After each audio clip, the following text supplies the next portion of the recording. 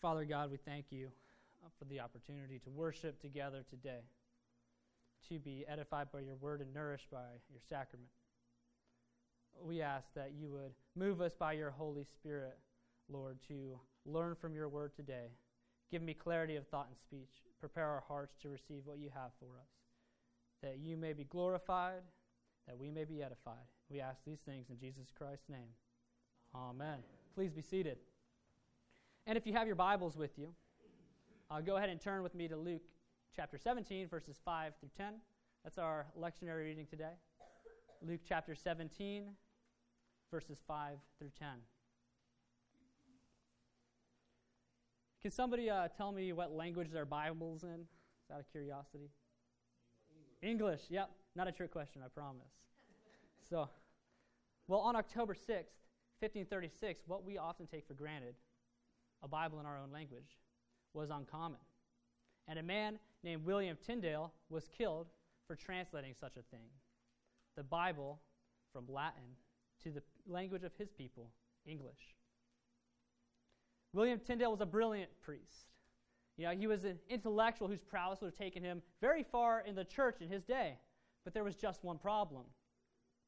William Tyndale wanted to preach the biblical doctrine of justification by grace alone, through Christ alone, by faith alone.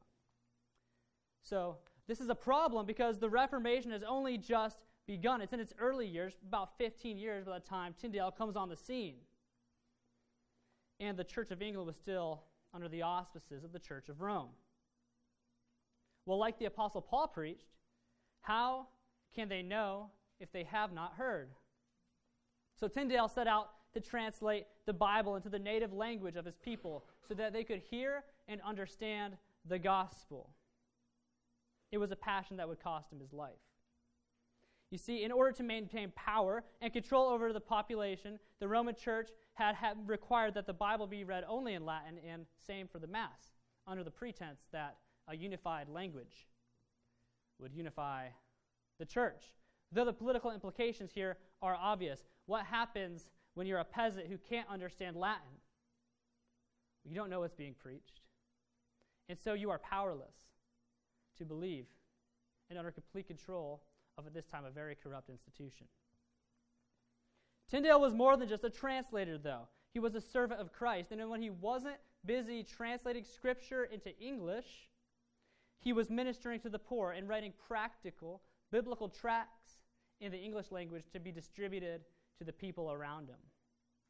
Well, ultimately, Tyndale was betrayed by one of those people to whom he was ministering, a man named Henry Phillips, who had gambled away all his money, turned in Tyndale for translating Scripture in exchange for a small fee. Well, in 1536, Tyndale was condemned as a heretic by the church, and on October 6th, he was burnt at the stake. Today, in our church calendar, we remember William Tyndale as a great martyr of the faith. Capturing the faith of a servant in Christ, in one of his tracts, Tyndale writes, "Let it not make thee despair, neither yet discourage thee, O reader, that it is forbidden thee in pain of life and goods, or that it is made breaking of the king's peace, or treason unto his highness, to read the word of thy soul's health. For if God be on our side, what matter maketh it who be against us? Be they bishops, cardinals, popes, or kings." Wow. Let that sink in for a second. We don't really talk like that much anymore, do we? It's pretty intense. Well, today we're going to continue our series in the Gospel of Luke entitled, "That You May Be Certain." As we journey through Luke's Gospel together, today we're camping out in a small passage, Luke 17, verses 5 through 10. If you missed last week, Gene preached on Luke 16, 19 to 31. That's the parable of Lazarus and the rich man, right? And we learned about some uncomfortable things there. We don't like talking about the doctrine of hell, but that's exactly what we talked about last week. And in so doing, we learned that there are eternal ramifications for what we believe or don't believe about who Jesus Christ is and what he's done for us. Well, in today's passage, it's a little briefer, but it's excellent. And in it, I think we'll find that Jesus has a lot to say about the faith of a servant. And we're going to sum those up into 4 points. The first point, faith is a gift. The second point, faith endures. The third point, faith takes action. And the fourth point, we are unworthy of this gift of faith. Let's start by looking at verse 5. The apostles said to the Lord, "Increase our faith." It's kind of a random place to start. You know when you walk into some place and you walk into the middle of a conversation and you're kind of like, I want to be a part of this, but I have no idea where it's been and where it's going. So you kind of just like, oh, yeah, increase my faith. What are we talking about? Well, to get the context about why they are desperately asking for more faith, we need to look back a few verses. So quickly look with me at verses 1 through 4. And he said to his disciples, temptations to sin are sure to come, but woe to the one through whom they come. It would be better for him if a millstone were hung around his neck and he were cast into the sea, than that he should cause one of these little ones to sin. Pay attention to yourselves. If your brother sins, rebuke him, and if he repents, forgive him. And if he sins against you even 7 times in the day, and turns to you 7 times, saying, I repent, you must forgive him. So that's like a sermon of itself, but that's a song for another time. Today, that's just our context. We find ourselves in a conversation where the Lord is warning about temptations to sin. He is warning that we cannot tempt others to sin. And he's telling us about forgiveness. So this is the Christian life, kind of in a 3-part summary, right? We flee temptation, we don't tempt others, and we forgive people even when they keep hurting us. We can all think of somebody who keeps hurting us, and we don't really want to forgive them, right? So put yourself in the apostles' shoes here for a second. That's why they're like, Lord, increase our faith. We can't do this. The Christian life is a weighty task, and the apostles know that they are not up for it. And so to be equipped for this life, which they can't do themselves, they need something which they can't get for themselves. And so they ask for more faith. In verse 5, we see that word increase. Increase our faith, which means to put together for a purpose or to do it again. All right, that's the word. So it's basically, we have a specific reason we want this, and we need you to do it again. We know that you've already drawn us to you, but we need a little boost here. They want faith for a specific reason, to live the Christian life, something they can't do alone, and so they require something they can't get of themselves, as we've just said. That is faith, which brings us to our first point. Faith is a gift. Faith is a gift from the Lord. We don't give it to ourselves, and the apostles know this. That's why they're asking for Jesus to give them more faith. So how does Jesus respond to this request? Kind of in the same way he always responds to people, using literary devices, using allegories, metaphors, parables. So let's look at verse 6. And the Lord said, if you had faith like a grain of mustard seed, you could say to this mulberry tree, be uprooted and planted in the sea, and it would obey you. This verse can be a dangerous verse when taken out of context. So I'm going to quickly step onto my soapbox and say, let's make sure we get one thing clear here. Just because we believe something will happen or believe that God will make it happen does not mean that he will make it happen. Right? This is name it, claim it, like word of faith movement going around that says that if you think he will, then he will. Listen, he can, but it doesn't mean that he will. Not in this passage, and nowhere else in the Bible are you going to find Jesus preaching the prosperity gospel, which tells you that if you just have enough faith, then things are going to go your way. It's poisonous to the church, and it's not anywhere in Scripture. So if we get caught up with trying to get trees to uproot like those Lord of the Rings tree monsters, right, and scamper on down to the sea, we're going to miss the point of this verse entirely. The intrigue isn't the comparison. There's significance there. Faith like the grain of a mustard seed. Why does this matter? Well, the mustard seed is the smallest seed that any Palestinian farmer would sow in their field. But when, after rain and storms and tilling, things which that seed does not do to itself, that mustard seed grows to a height of over 10 feet tall.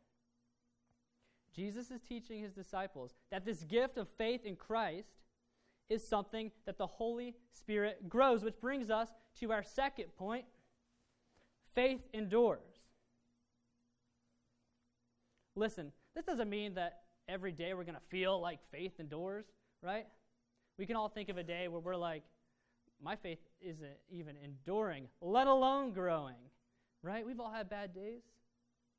In fact, I would dare say that maybe most of our life is either spent in mundane moments where it doesn't seem like God's at work in our life, or in dark moments where we lose a loved one and we're suffering, where we can't pay our bills, so we're really stressed out, so on and so forth. You can enter your own situation there, and it would be just as valid. Life is hard.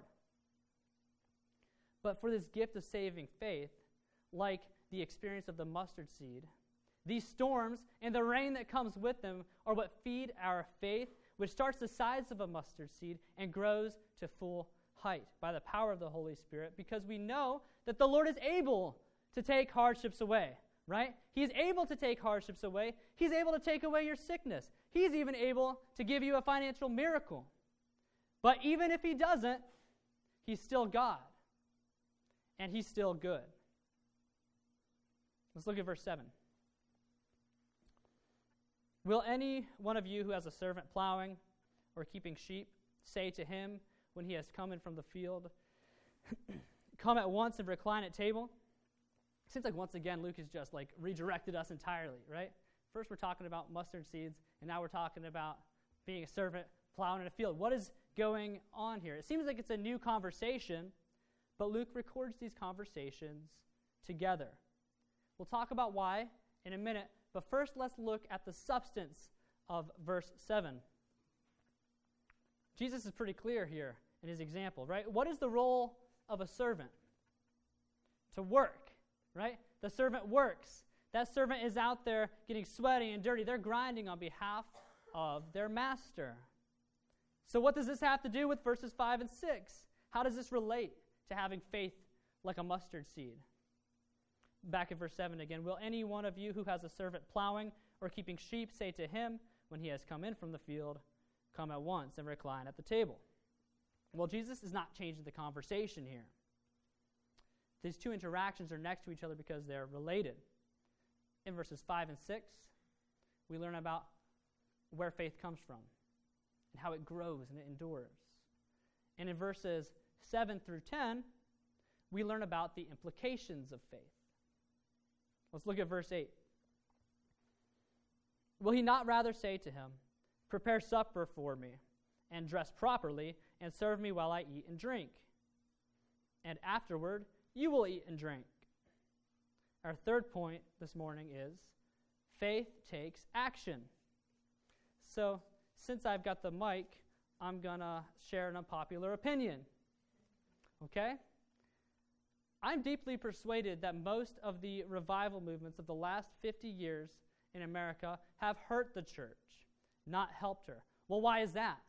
Because they've misrepresented the gospel as simply fire insurance. They've reduced a life-saving faith, the faith that Jesus died for, to a sinner's prayer, smack you and get you out the window, right? Congrats, you're saved. That's it. It cuts you off at a prayer. And they've not charged these new believers to follow Jesus. Discipleship is so uncommon in the teachings of these movements and often in the American church today that if you sit up here and you say, it's time, okay, congrats, I'm glad you made a confession of faith. Praise God. Now take up your cross and follow Jesus. Live for Jesus. If we stand up here and we charge people to be disciples, it's often misrepresented as works-based righteousness. But this is exactly what faith does. Faith works, not for love, but from it. Disciples, the servants of Christ, we don't work because we have to. Disciples work because the Holy Spirit has convicted them to live a life which represents well the Savior who bled and died for them. Martin Luther famously says, God does not need your good works, but your neighbor does. Friends, how do we expect for the world to believe in a life-changing message of the gospel if they don't see the faith in that message changing us in our hearts and how we love our neighbors, how we exercise patience, how we prioritize our time? Faith takes action. Faith takes action. Let's take a look at verses 9 and 10. Does he thank the servant because he did what was commanded? Well, the answer is no. So you also, when you have done all that you were commanded, say, we are unworthy servants. We have only done what was our duty. So backstory, back when my twin brother and I were in elementary school, there was this thing called the goodie box. Behavioral manipulation at its finest. So the rules were, if you were well behaved, you got to get a toy from the goodie box, right? Well, if you were the best behaved, not only did you get first dibs, you got to get 2 things from the goodie box. It was awesome. Well, one day, as we're waiting in line trying to figure out who's the best kid today, the teacher says, Jones boy, you were the best behaved. Come get your goodies. Humble as I am, thinking it was me, I walked up to get my goodies, only to be told, not you, the other Jones boy. I get you guys confused. Well, my twin brother, the best behaved in the class, are you kidding me? I couldn't let him get away with that. So, the next day, I convinced him that it was okay to take his cookie from the cafeteria and eat it in the classroom, knowing full well you can't take food from the cafeteria and you can't have snacks in the classroom. Well, I was the best behaved student in the class that day. This is church. We can be honest here, right? So I'm sorry, but it's just the way it was. It's what happened. What's the point of the story? Is this a point? You guys are like, I sure hope so. The point is that we obeyed because we wanted a reward. We were behaving because we thought we could earn something from it, right? Jesus is telling us that disciples obey the master because they know their role. They know they are servants, and they know they are unworthy of grace and are expressing their gratitude and love for the Savior who died for them. Which brings us to our 4th point.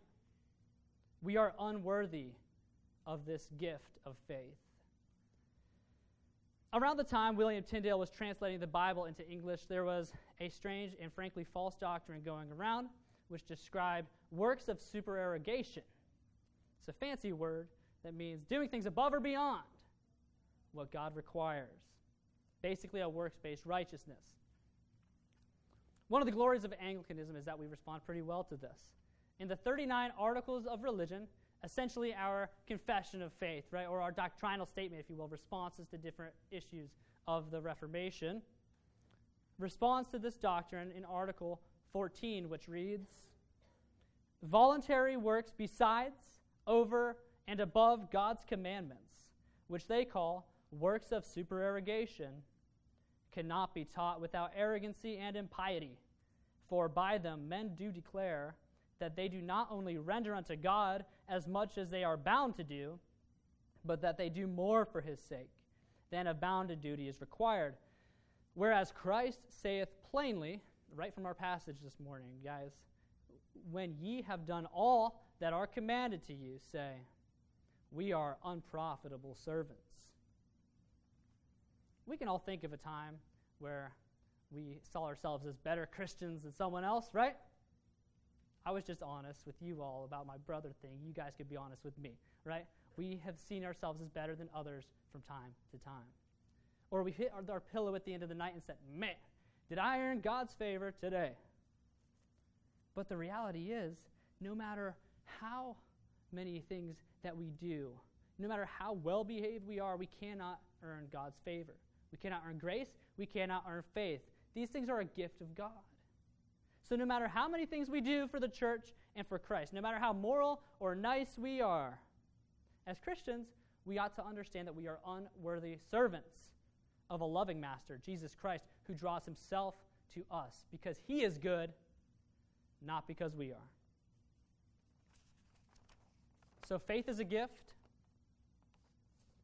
Faith endures. Faith takes action. We are unworthy of the gift of faith. This passage says a lot about having the faith of a servant. So what do we do with this? What are some practical takeaways that we can walk out with? Some tools in our toolbox.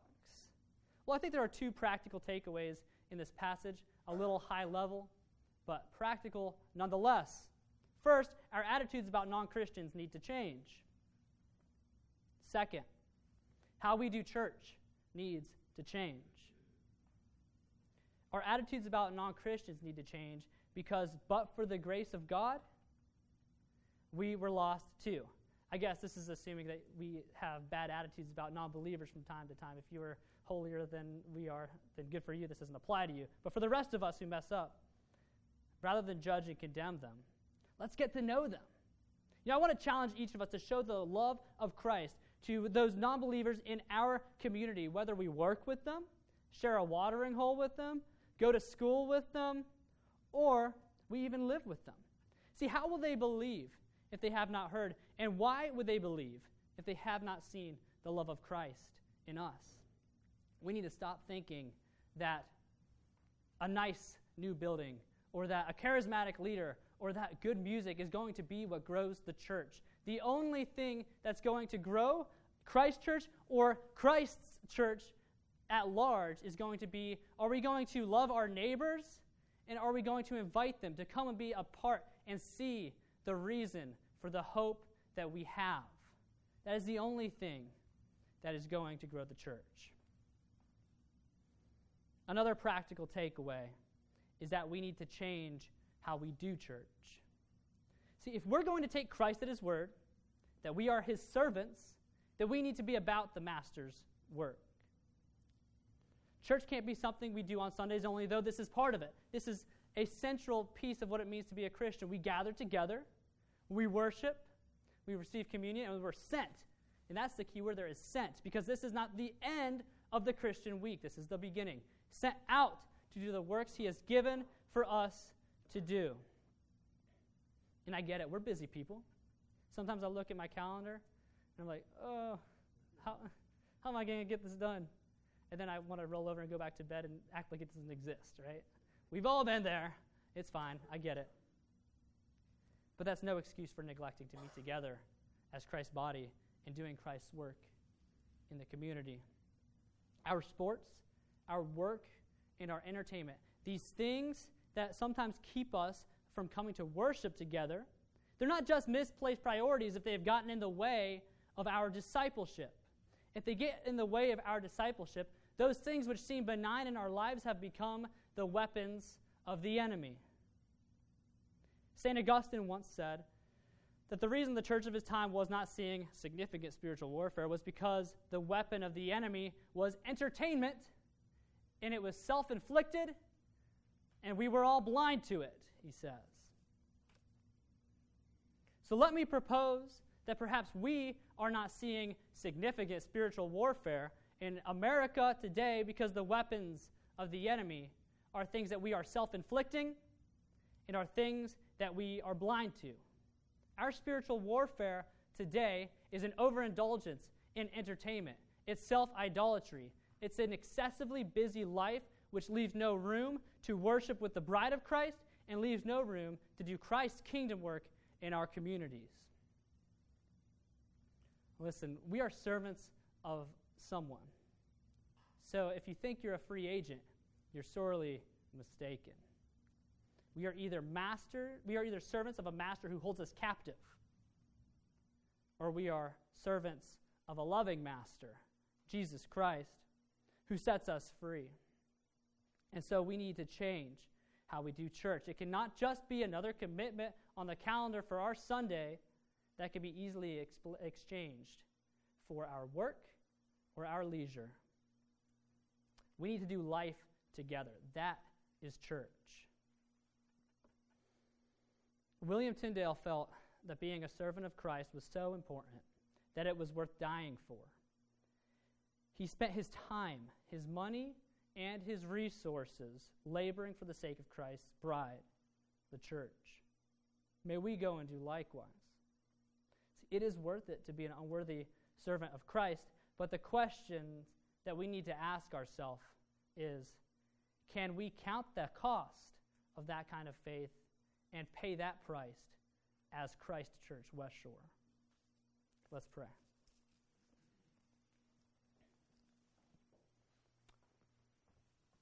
Lord, we thank you for your word, for the conviction of your Holy Spirit in our lives. I ask that where we are not living for you, you would make us extremely uncomfortable. But where we are following you, that you would give us comfort by your Holy Spirit. Thank you for the gift of faith. Create in us hearts that would want to be your servants, that we would seek after you and be a light to this broken world. And we ask these things in Jesus' name. Amen.